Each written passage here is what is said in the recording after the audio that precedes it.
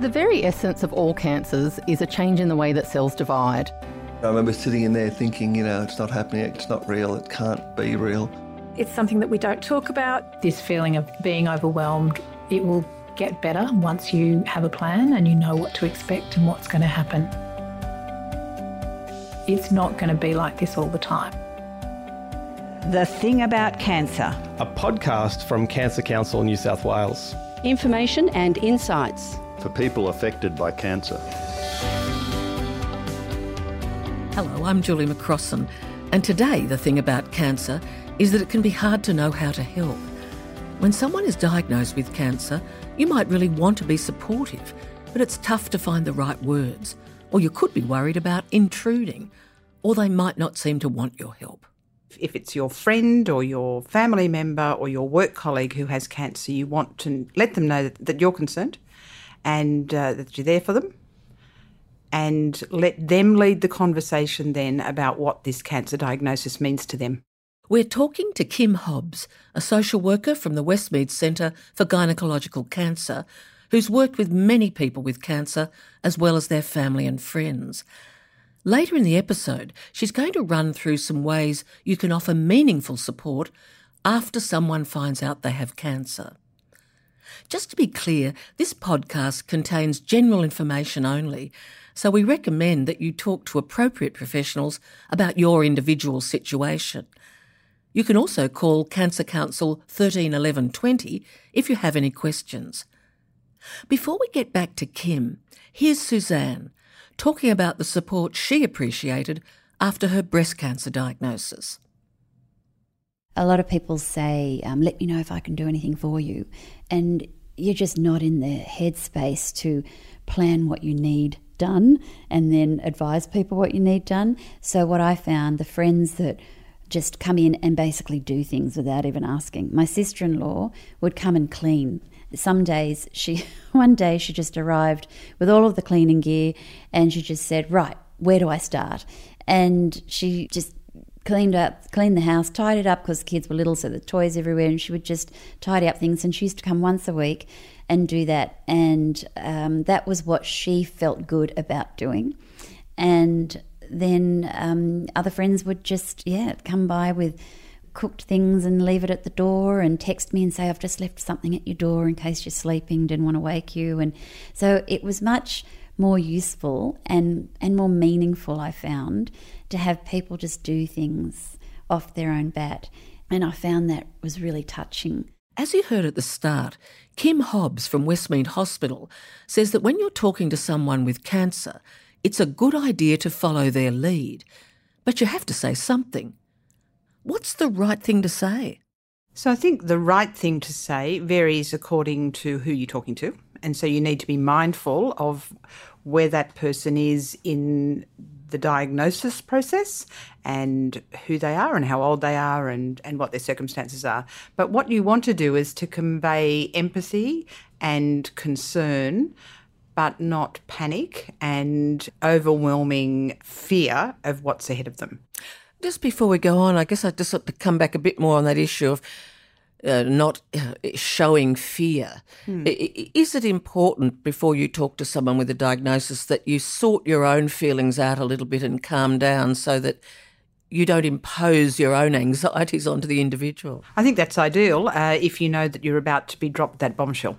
But if somebody were to ring you at home at night and say, I've just got to tell you that I've been diagnosed with cancer, then your first response will be shock. And it's a matter of controlling your own emotions then, so that what you communicate is, I'm sorry that that's happened to you. Let me hear from you what it means for you. And not to make assumptions about what it might mean. And is it okay to be lost for words? It is. And sometimes I say to families in my professional role, there are no words. Talk to me about what this means for you. And they might not have the words either. Yeah, so ask the person questions and listen. Yeah. The platitudes and the cliches don't cut it. What do you mean by that? Can you give me examples? So, this must be awful for you. How do you feel? Well, of course it's awful for me and I feel rotten. that they're givens, they're assumptions. So let's not start there. What I want to be able to say to someone is, tell me what this means for you.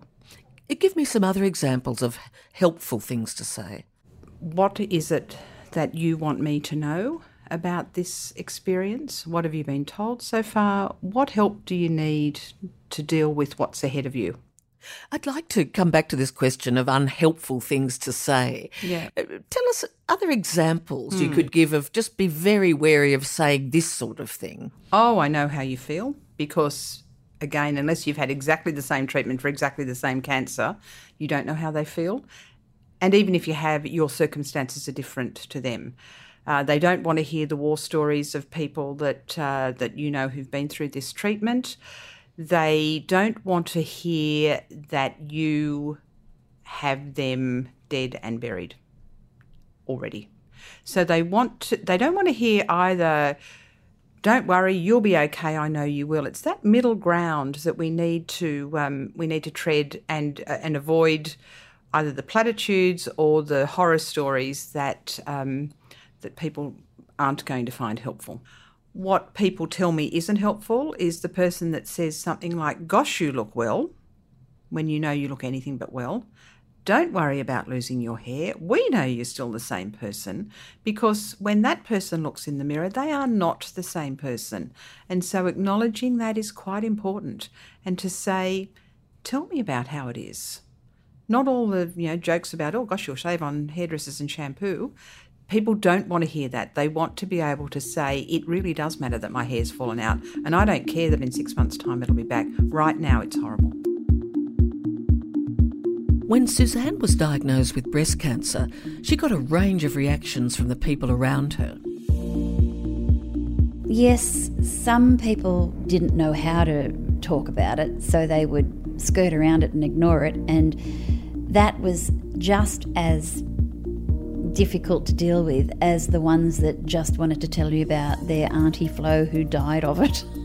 And you think to yourself, really? Did I really need to know that? But some people are just very awkward. They don't know how to manage through when someone has cancer and manage through the conversation. So what I found the most helpful was frank people, the people that were just happy to say how you're feeling, where are you up to with your treatment, and then move on to other things. I didn't like to dwell on it, but it needs to be acknowledged, otherwise it's the elephant in the room. So that was what I found most helpful. Happy to talk about it, but let's not spend the whole time talking about it.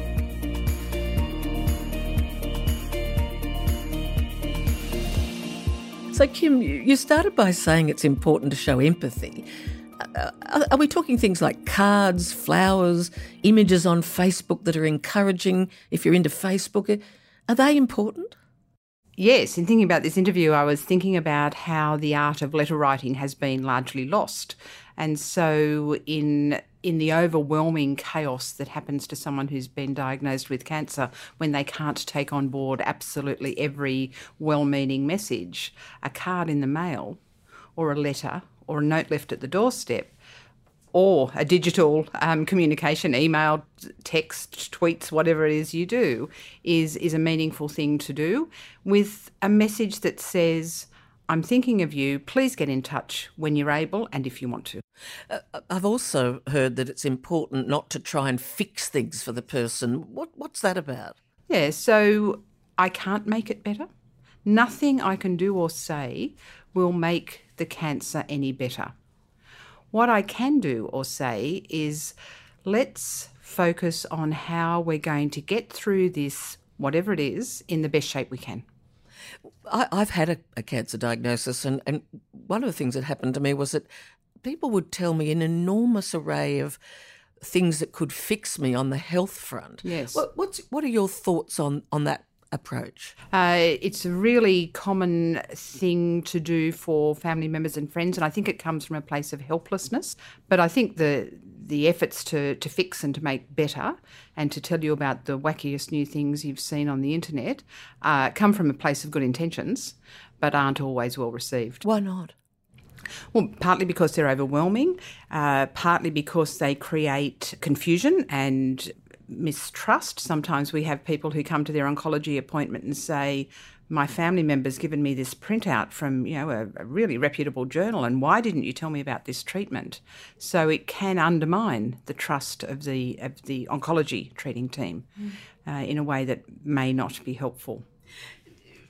Should you share stories about other people with cancer with the individual who's got a diagnosis? I would seek their permission's not quite the right word, but I would ask them if they wanted to know about that. So I don't think it's very helpful to talk about the horrendous chemotherapy experience of your next door neighbour's mother's best friend, particularly if that was 20 years ago and for a different sort of cancer. So what I often say to people is, people will tell you lots of things about the experiences of them or someone they know with chemotherapy and radiotherapy and surgery. Unless they had exactly what you're having, and even if they did, you're a different person, try not to take too much of that on board. One of the things I'm hearing from you is ask the person whether they want to know things before you start blurting at them. And that's probably a good guiding principle, because it does give some control back to the person with the diagnosis in a time in their life when there's so little control. Yeah, and cancer is a unique experience for everyone. And so what you felt if you've had cancer yourself is not necessarily what your friend or your work colleague is feeling. So perhaps the better approach is, as you know, I've had this experience myself. Let me know if you'd like to talk about it. You're listening to The Thing About Cancer, a podcast from Cancer Council New South Wales. I'm Julie McCrossan, and I'm talking to Kim Hobbs, social worker from Westmead Hospital, about how you can help someone with cancer. In a moment, we'll hear more from Kim about the cancer diagnosis rollercoaster. If family and friends want to get a general understanding of current cancer treatments or find out more about Cancer Council services, they can call 13 11 20 or read the information online. We've got links on our podcast page at cancercouncil.com.au/podcasts. Just click through to the episode there. You can also go to that page to listen to more podcasts. You've emphasised, Kim, that the response of an individual with a diagnosis is very personal, and that it's important to ask questions and listen without interruption. And I take that on board. But is it possible to give us a summary of common reactions of people who get a cancer diagnosis, I guess particularly on the emotional and psychological side? Are there some features that do occur again and again? So the roller coaster analogy is a good one, and we hear it all the time. So people who feel initially devastated by what they've heard, and then hopeful when there's a treatment plan, and then terrible while they're going through the treatment because it's just awful. So what might help from someone who's wanting to provide assistance at that time is that thing of, tell me how it is for you now, today, knowing that it might not be like that tomorrow. And if the response is a negative one and you get loaded down with a whole lot of negative vitriol about how awful this is, then being able to take that and see that it's not a personal attack on you is really very important. And so if someone has chosen you as the safe person on which to unload their anger and their distress, that's important. What if you're in a situation where you're reaching out to a friend with a cancer diagnosis, you're offering them help, but they don't seem to respond, or they don't respond to your invitation to ring back or see them? Should you take that as a message to leave me alone if someone's just not responsive to your offers of help? I think there are probably two factors in that. One is that generally speaking, people aren't very good at asking for help. And I think that applies particularly to women. So we are usually the helpers within our families, and it's an uncomfortable experience to be the one who's asking for help. So that's one aspect of it. The other is that people are just overwhelmed with offers for help.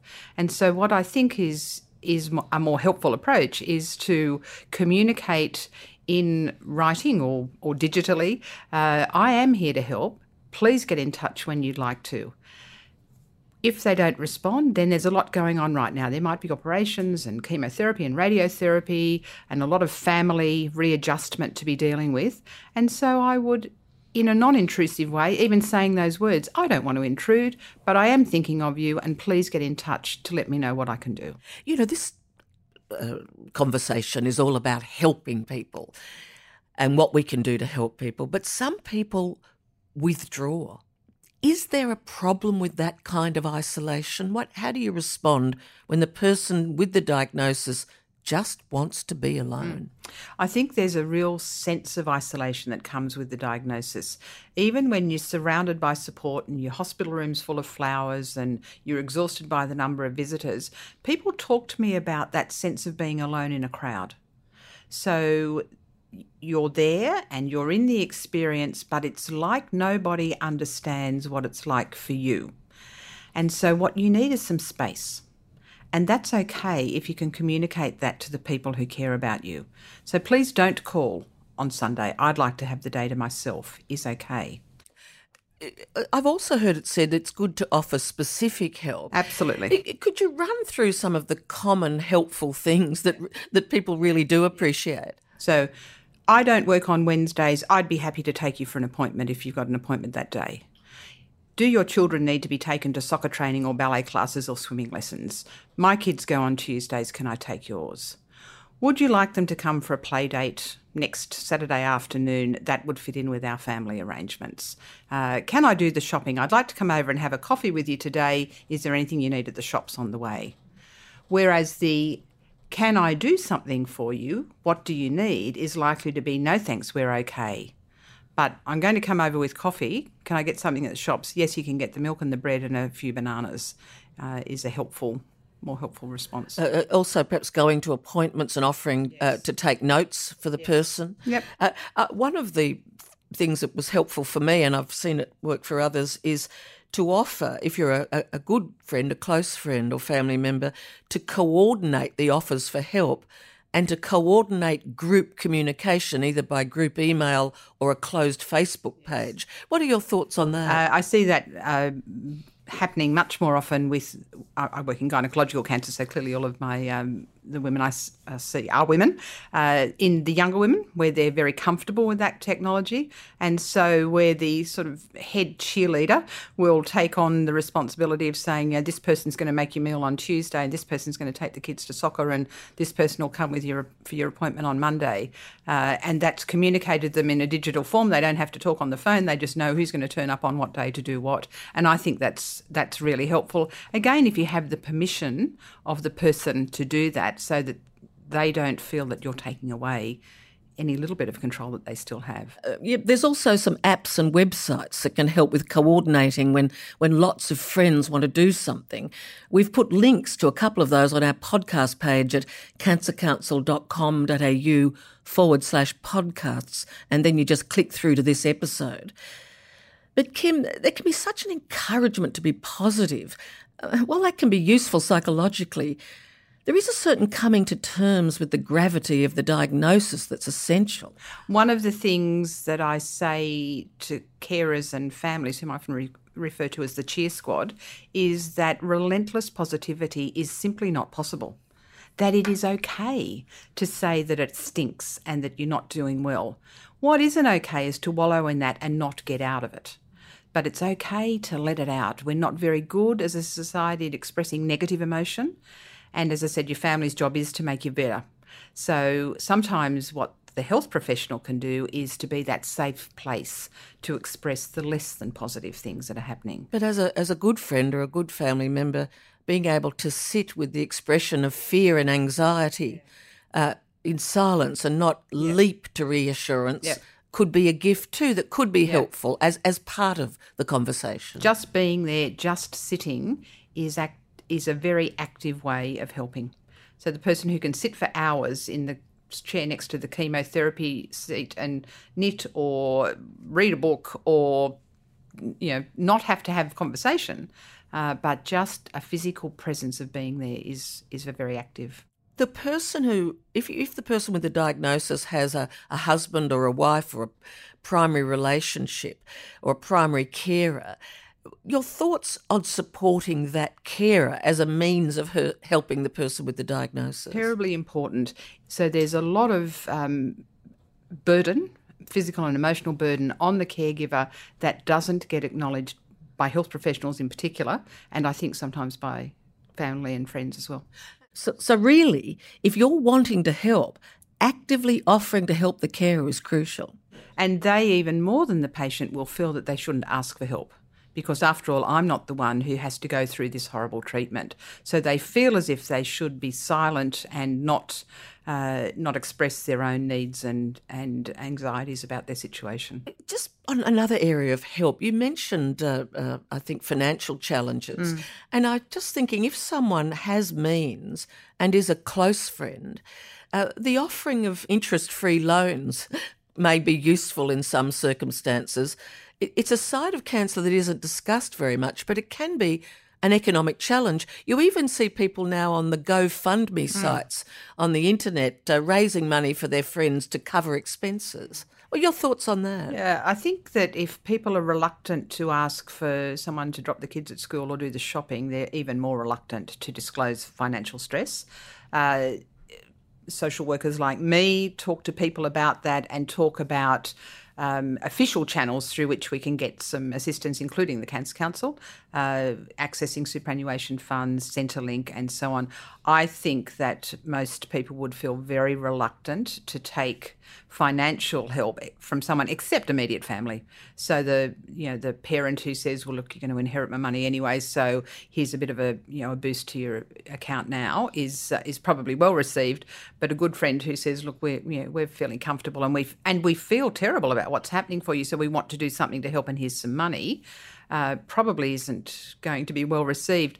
But I've seen a few families where a well-to-do friend has said, I'd like to send you on a holiday, so here's airfares and accommodation. That sort of thing will probably be well received. But I think in terms of actual cash, we're better off helping people to look at official channels. Another aspect of this can be that there's an enormous amount of help offering during the immediate period of diagnosis and treatment. But for many cancers, treatment may spread across years, yes, intermittently, or indeed the physical and psychological impact can extend across time. So how does one manage that as someone who wants to help? Yeah, so that's exactly what people tell us, that their freezer is full of casseroles. They can't fit any more in. There's flowers that are a real nuisance now because they're dying and you have to do something about them. So, but then the treatment ends, and as we understand more about the survivorship concept. Tell us about that. That's a word you hear a lot now in the cancer world. So it's a big buzzword at the moment, and it's a real thing. So people finish their treatment, and there isn't this sense of, wow, I've beaten the cancer, and I'm such a wonderfully strong and improved person, and I'm going to get out there and take on the world. There can be that experience, and hopefully there will be, but there isn't always. And so the person with cancer, who's been treated for cancer, and those close to them, have this sense of, what now? What's ahead? Finally, I've got time to process all of this. And in fact, that can be a time when depression really sets in. And that's also the time when the offers of support drop off.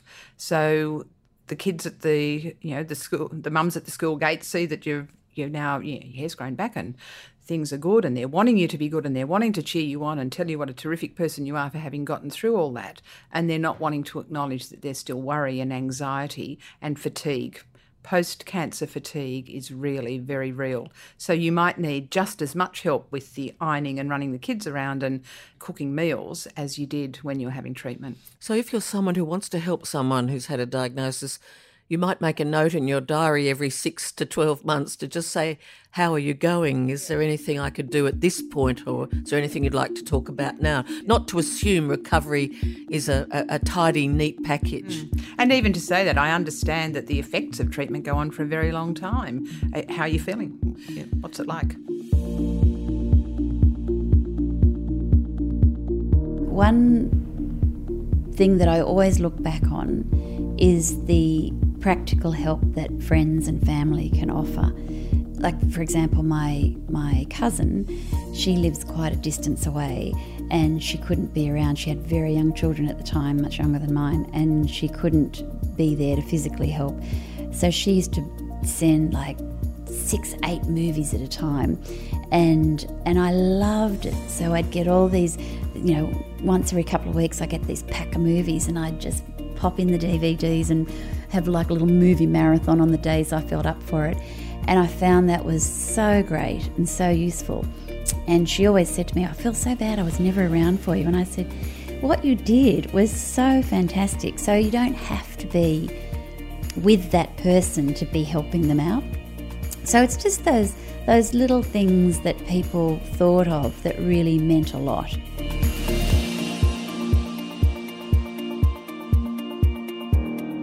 That's it for this episode of The Thing About Cancer. Thanks to Kim and Suzanne for sharing their insights. If you're looking for more information, you can ring the Cancer Council 13 11 20 information and support service from anywhere in Australia, or go to cancercouncil.com.au/podcasts. If you have any feedback on this podcast, we'd love to hear from you. So leave us a review on iTunes or on our website. If you'd like to subscribe to the show, you can do it in Apple Podcasts or your favourite podcasting app. If you found this episode helpful, you might be interested to know we're doing a podcast about how a cancer diagnosis affects the carer. In that episode, I talked to psychologist Ben Britton about how carers need to practice self-care to help them get through what can be the long haul of cancer. You can't always put someone else's needs above yours, because eventually you won't be able to care for them if you're not taking care of yourself. These things that are the sort of bare minimum just to keep you ticking over have to become one of the jobs of being a carer. So a little bit of self-care is part of being a carer. Even if you don't want to leave your loved one to go for a walk or something, if that's what works for you, you sometimes have to do it for them, in the sense that this is part of the job of being a carer. Look for the Cancer Affects the Carer 2 episode on our website at cancercouncil.com.au/podcasts. The stories and experiences contained in this podcast represent the views and opinions of the speakers. They do not necessarily represent the views and opinions of Cancer Council New South Wales. This podcast contains general information only, and Cancer Council New South Wales recommends you obtain independent advice specific to your circumstances from appropriate professionals. I'm Julie McCrossan, and you've been listening to The Thing About Cancer, a podcast from Cancer Council New South Wales, produced by Jenny Bruce and Miles Martignoni.